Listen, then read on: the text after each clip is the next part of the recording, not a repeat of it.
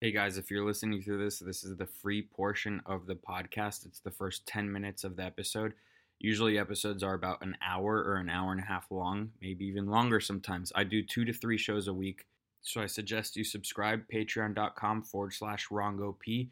Very important you do so. New baby and all that. It's pretty cheap, so go do that right now. Enjoy the first 10 minutes. Oh, hi, I'm Joshua Cash, and this is Wrong Opinion. That was MGMT with their song Little Dark Age. I've used that song before as an opening, but when I got into my car today, that was the first song that was on the radio. And it got me thinking because I did have the stories I wanted to talk about laid out. I did have it laid out. I don't know what MGMT meant by Little Dark Age, and I don't care.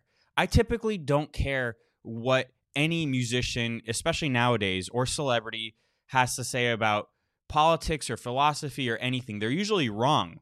And I love MGMT, by the way, but the Little Dark Age, it did get me thinking.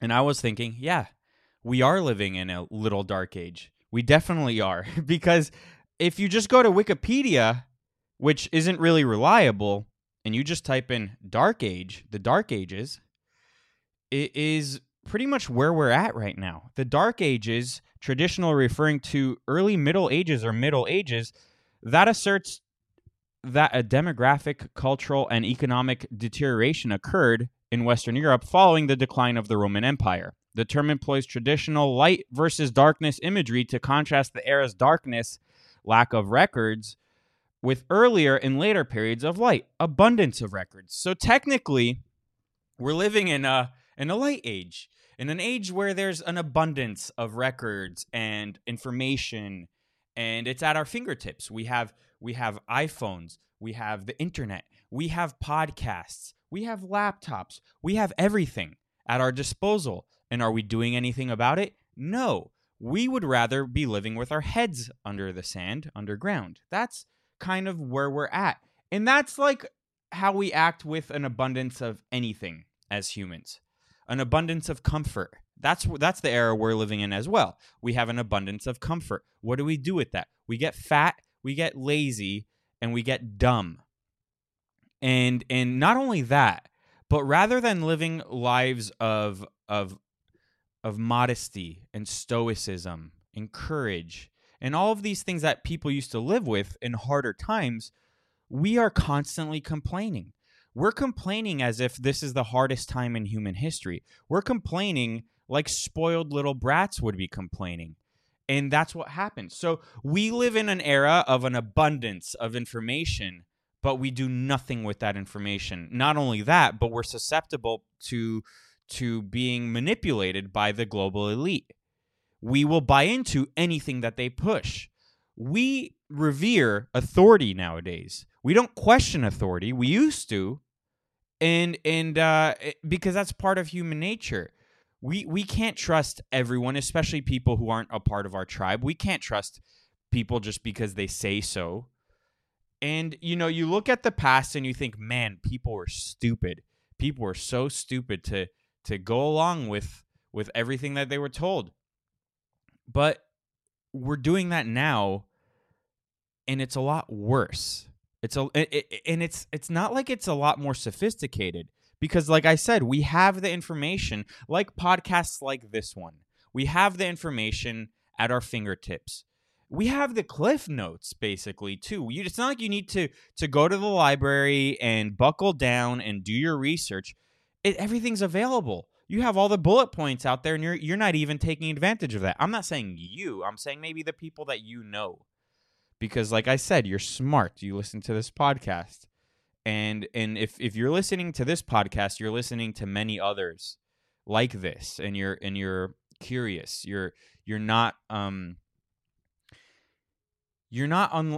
like the people who think whatever the media tells them is the truth. Like the fact of the matter is, I want to start this episode off with race. Race is a touchy subject. You don't want to make it seem like you're bigoted by pointing out reality. It's as simple as that. And I think a lot of what this has to do with also is because there's this abundance of comfort. Along with that comes along with that comes the ability for the elite to use that against you, in the sense that you're so used to your comfort. You don't want to be bothered. Not only do you not want to be bothered, but you don't want to have to go to war and fight for what you really believe in. You'd rather not believe in anything. And rather than really not believing in anything, you'd rather be oblivious to reality. So it's not that you don't even believe in anything. You don't want to acknowledge reality is happening, and it's right in front of your face, by the way. So race is touchy. Race is touchy because you don't want to be labeled something that is so evil, or that has been painted as evil. Because I could be labeled a racist for just pointing out reality. And at this point, I look at it like self-preservation. Am I going to live amongst people who refuse to acknowledge that this is happening? The media doesn't care that white kids are being murdered by black men. This is yesterday. This is 2 days ago. Teen 18 in an ankle monitor snatches 4-year-old boy from his bed, his crib, he's that young, stabs him to death, and dumps his body on Dallas Street in random attack. This isn't a random attack. He wanted to kill a white boy.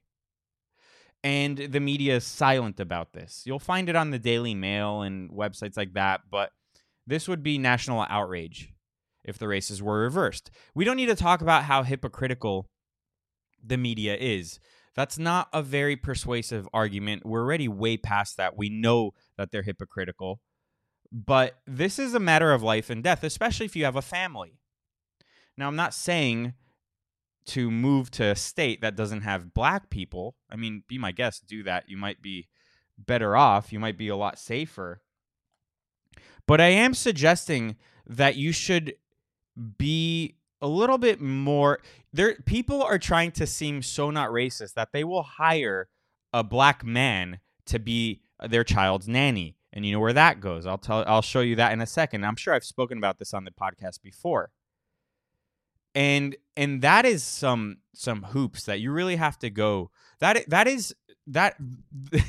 You cultivate a filter. The older you get, the more intolerant you become, because you notice patterns.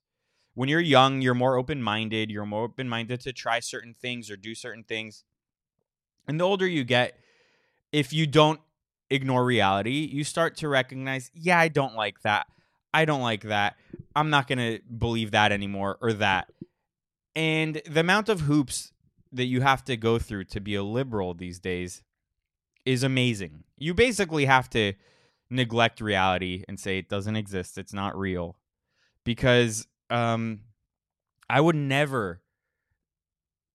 feel weird if a kindergarten teacher, for example, was a man. I'd be like, that guy's probably a pedophile. I would never leave my child with a man, like a guy who is a nanny, because that's kind of a weird profession for a man to want to do. Something would go off in your mind and be like, yeah, I don't care if someone would label me as intolerant. That's fucking crazy. And people are ignoring that. People are ignoring reality. It's absolutely insane. I was going to say something else with regards to that. Oh, yeah. Children's entertainment. Children's entertainment used to be it used to be the sort of thing that was not necessarily vulgar, but it could have been violent, because it's allegories that anyone can really understand and enjoy, and it gives some sort of a life lesson. Like the Grimm's fairy tales and all of that Disney and all of these companies have done to death, have recreated, readapted to death. But now, for example, people are giving their kids things that will make them retarded, like Baby Shark or The Wiggles, or I'm trying to think of something that is like a children's show. You see, I'm not a consumer of children's entertainment. I'll get to that in a second, too. And I think that those people, they're trying to make a quick buck also, but those are failed actors. And not only that, but they have a dark side to them that I would say they're probably pedophiles. Like Mr. Rogers, I'm not saying was a pedophile, but watch the movie about him, and you're like, that guy's weird. I wouldn't leave my kid alone with him. That guy is weird. And people are really not paying attention to how they're treating their kids. And this sort of thing that happened, it's like, it's not random.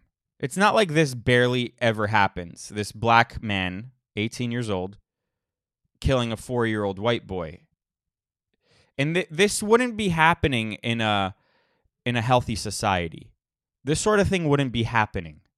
It would be so rare. Like school shootings used to be so rare that it was not indicative of a bigger problem. It was just it just never happened before. But now they're more common, and it's not because of guns. There was more guns back then. Like back then, guns were more acceptable than they are now. But they're drugging kids now. They're alienating kids now more, and the less cohesive a society, the more that kind of stuff will happen, and the more this stuff will happen too.